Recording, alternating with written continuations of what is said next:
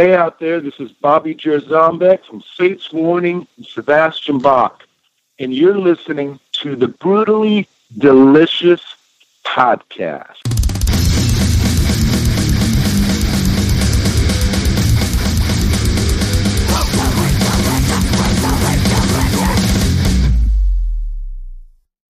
Like now assumed like a routine in how we do this, but we need to mix it up because it's good for the brain, boys. Yeah. I think Rena is trying to take control of the whole thing. Pretty soon she's going to be running it. She might as well be. She'd do a better job than you. Oh! Shit. Damn. I'm just joking. I would do a better job than you. It's funny because it's true, you know. Nice. I'm sorry, Bruce. You know we love you. Exactly. Oh, my God. Did you like it, my radio voice? Oh, yeah. You got real deep like the Barry White thing. You're listening to the Brutally Delicious Podcast. And there's going to be like a bunch of babies made on this show. Yeah, that made my boobs vibrate. Sure. A friend of mine, I used to have this old shitty car. Like, you'd start it up and it would just like blow fucking smoke. It was just terrible. And I remember when I finally bought a new car and I was selling my old car, my friend comes over. He's like, "What are you going to do?" I was like, "What do you mean?" He's like, "Well, girls aren't going to be throwing panties in your window as you drive by anymore." I was just like, fuck. Nice. Have you ever done that, Rena? Have you ever thrown panties at somebody driving by in an old piece of shit car?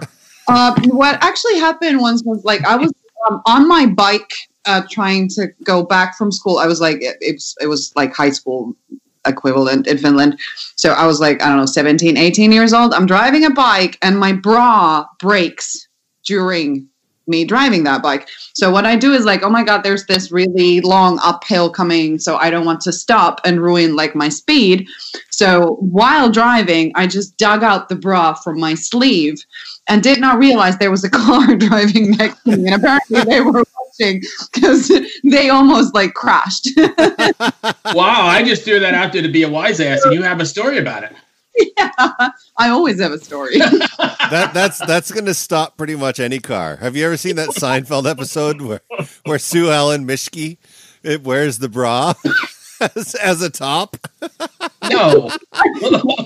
You haven't seen that episode? I have not. Oh my God! Yeah, she wears a bra as a top. Nice. People are crashing cars. I just remember the puffy shirt. Jesus. So for those who go ahead. Did anyone watch Saturday Night Live this weekend? It was pretty awesome. Holy shit, was Chappelle. That guy is the greatest comedian going right now.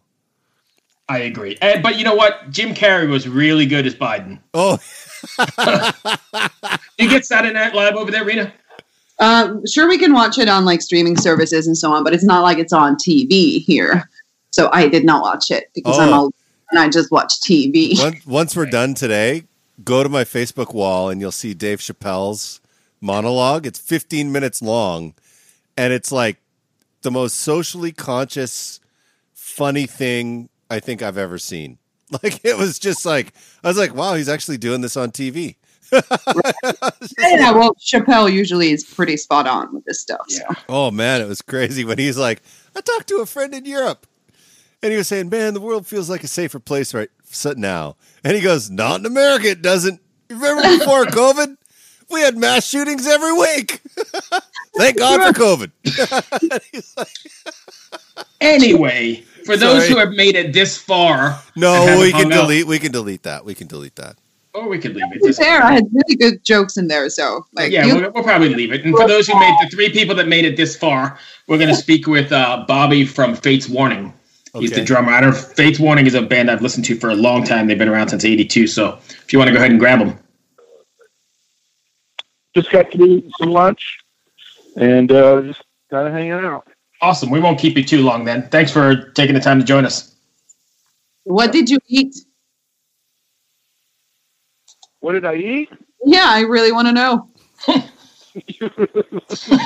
Well, yesterday was my and my wife's 35th anniversary of our first date. So we went out to looking for some place to eat. We ended up at Chili's.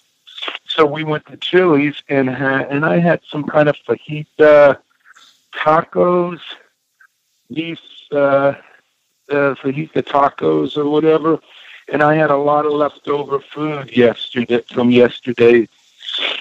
So I had leftover tacos with guacamole today. Nice. And hey, congratulations on your congratulations. Thanks. You know, it brings me back to that Seinfeld episode where he goes, well, 3 years of marriage is a long time, but you made it 35. Well, we've been married 30, but we've been together 35. So, yeah. That's amazing, man. That takes a lot of work, and anyone that makes that far should be commended. Where are you all calling from? So I'm in Richmond, Virginia. Okay. Chris is in Northern Virginia, and Rena is in Finland. Thank you. Sorry. I heard an accent somewhere in there, so I was just kind of like curious. Both Rena and I have accents because I'm actually Canadian. I was going to say, I heard the Canadian. Hey? That's the one I heard. I've been trying to get rid of that damn accent. Anyway. Yeah. So let's talk about Go ahead. Let's talk about the record, Long Day, Good Night. What was the writing process for this one, seeing as how the world has changed so much? Were you able to get together and write it, or is it more done using technology? Well, there was Fate's Warning, because Fate's Warning is a band that the 5 members are in all different parts of not only the country, but the world. The singer, actually, Ray Alder, our singer, lives in Spain now. He married a girl from there. So Fate's Warning, I've done 3 records with the band, 3 studio records, and 1 live record. And the process for writing has been on those records the same, where it's all exchanging files over the internet. So it hasn't, so being the COVID thing and whatever, it didn't change our process at all. Things are done where Jim Mathias writes most of the material, and he takes the files and he'll send it to Ray and to me and to Joey in California, and we'll start kind of listening to the material, start working ideas, and then it's a lot of emails, a lot of text messages, phone calls, going back and forth of, what do you hear on this part? What are you thinking on this?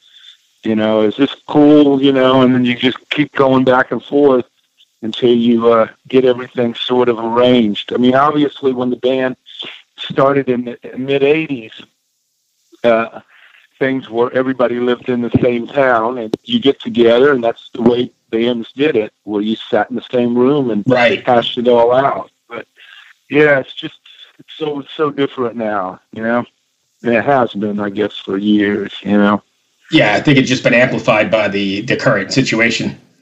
Sure. Yeah. Where are you located? Even more so. I'm in San Antonio, Texas. Wow, what's COVID like there right now? Is it ramping up, or is it pretty calm? It seems like it kind of comes and goes. Obviously, it's when they actually in Texas, they opened up the clubs and the bars and stuff sort of in late May, June, and like at 25%, 50%, and then it sort of picked up in numbers, of course. Then they shut everything down again. Then they open, and then that's been the case for a while. And then they've been reopening things, and then they've been saying the numbers have been up, ever since then. So it kind of comes in waves. It seems. Such a strange time in history. Yeah, it's really crazy. I mean, it's a weird thing for me as a musician, because it seems like it's affected live music more than any other industry. I don't know of any. I mean, maybe I'm kind of oblivious, but I don't know of any other industry that has been affected by this the way live musicians have. because, you know, obviously if you work at a grocery store or liquor store or something like that, you excelled in your job and and things are great, but and then certain industries have been shut down and then have reopened since then. But musicians and live music, I mean, even though theaters are open, churches are open, to a certain, degree or whatever, but the live music industry, it still has not opened up on a bigger scale. Maybe small clubs, but on a bigger scale. Now I have no idea when it's going to open up. I don't think anybody does. My hope is sometime next year. It's yeah. But I know it's crazy. I know a lot of friends have lost everything through this from live music. Sure.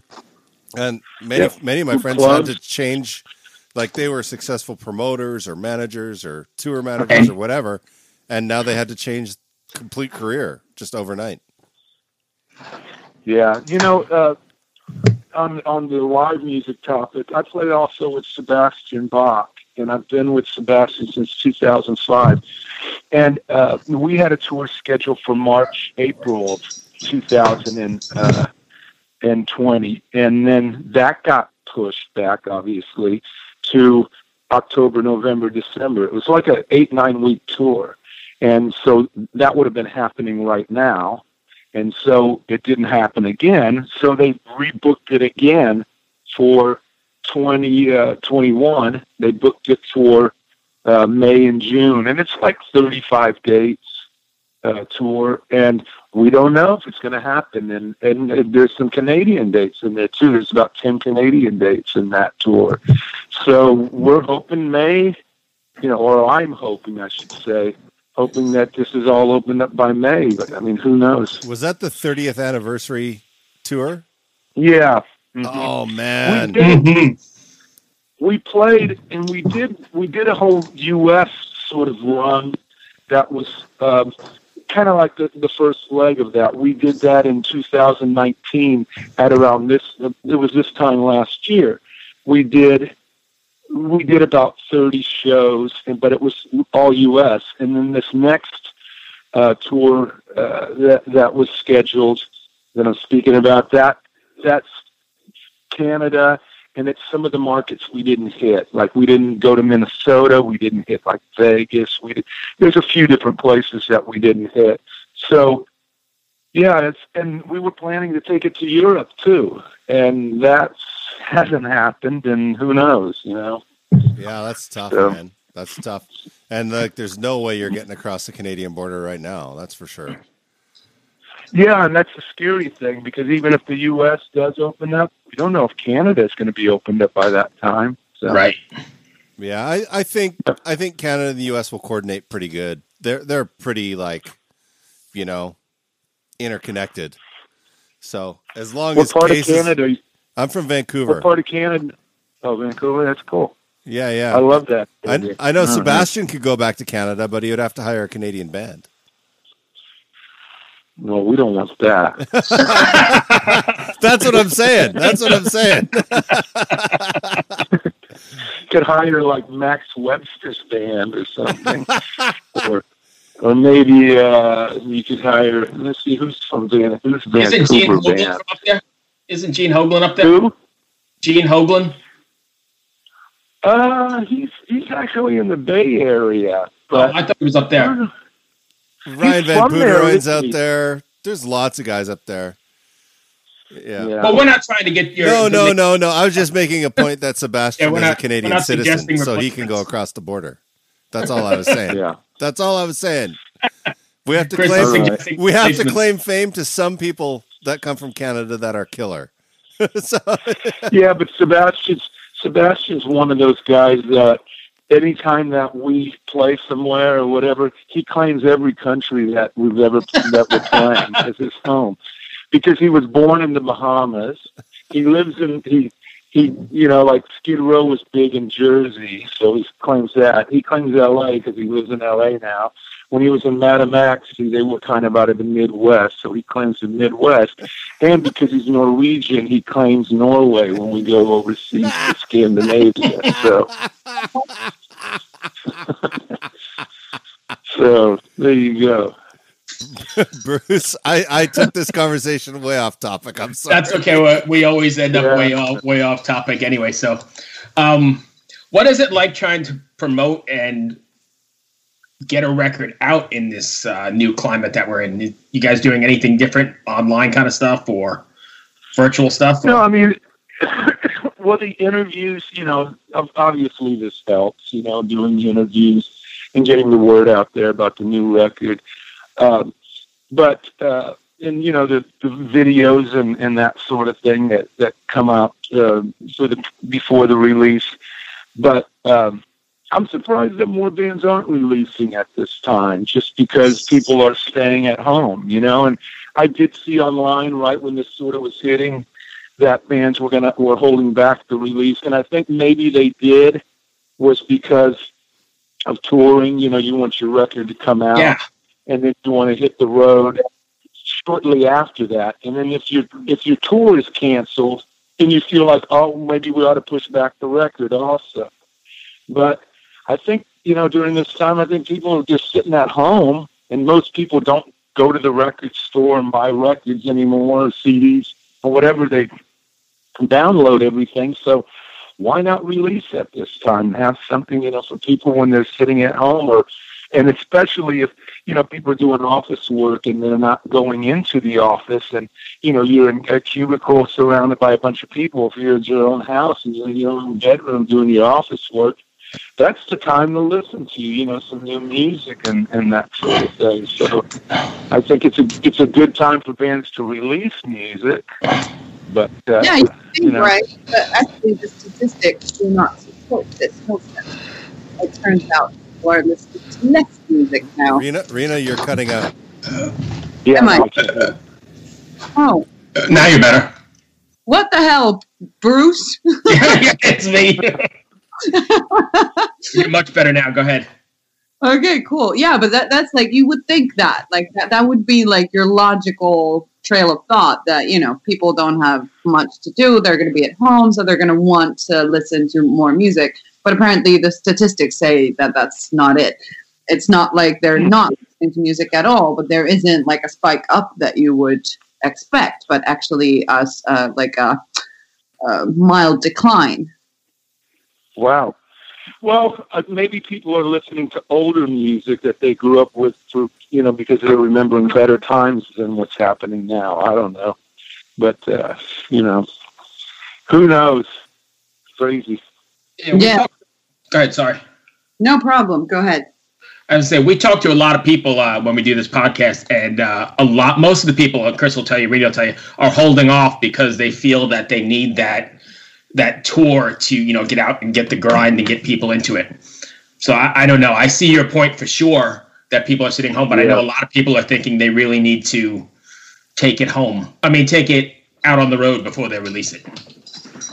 Yeah.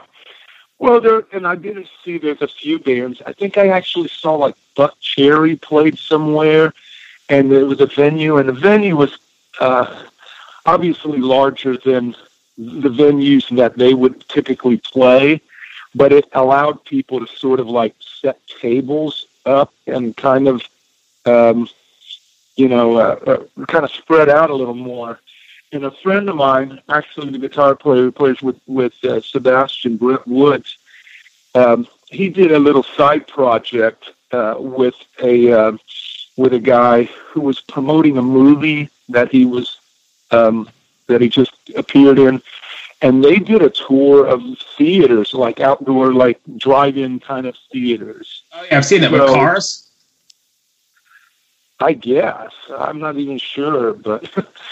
He kind of explained it to me a little bit, but it's, like it's some sort of, outdoor venues. And I guess, people are trying to find ways, but I just hope things open up because, I think it's hurt our industry really, significantly, and as you mentioned, some people aren't going to recover from it, but I mean, we have to. We have to have music, and we will at some point, I guess. But we'll see. I think the music business has to reinvent itself, and it will. It just may take a little bit of time. Yeah, crazy. Chris, I don't have anything else. Bruce, Rena, I'm good. I'm good. Just want to say that the new album sounds kick-ass, and I hope we all get to play some stages soon. Are you guys getting to play it a little bit on the radio there? Huh? On the station? Are you guys playing the record? Are you able to play it there? Oh, Over in Finland. We're not a radio station. We're a podcast. What's the difference? we can't play music on the podcast. That's because we don't Really? have we don't have the licensing for have it. the right. Yeah, the whole licensing thing. All right. Well, we would if we could. My own podcast. We would. I would play it because I do like the record. We were talking about that earlier. I love it. So. All right. Well, that's cool. I love that you're really, really keeping the rap on your disappointment here. Completely All right. on your channel. Thank you so much, my friend. I appreciate it. Stay safe. Good luck with the record, and hopefully we'll catch you soon on the road. All right. Thanks so much, guys. Hey, be well. Cheers. Goodbye. Bye. This is the story of Whitney Houston. This is the story of Kurt Cobain. Of George Michael, of Otis Redding, of Amy Winehouse, of Michael Hutchence, Bob Marley. This is the story of Prince. It's a new podcast series about how they died, why they died, and why we're still talking about them so long after. It's like nothing you've ever heard before. It's storytelling. But it's more than that, because rock stars, they tell us how we feel.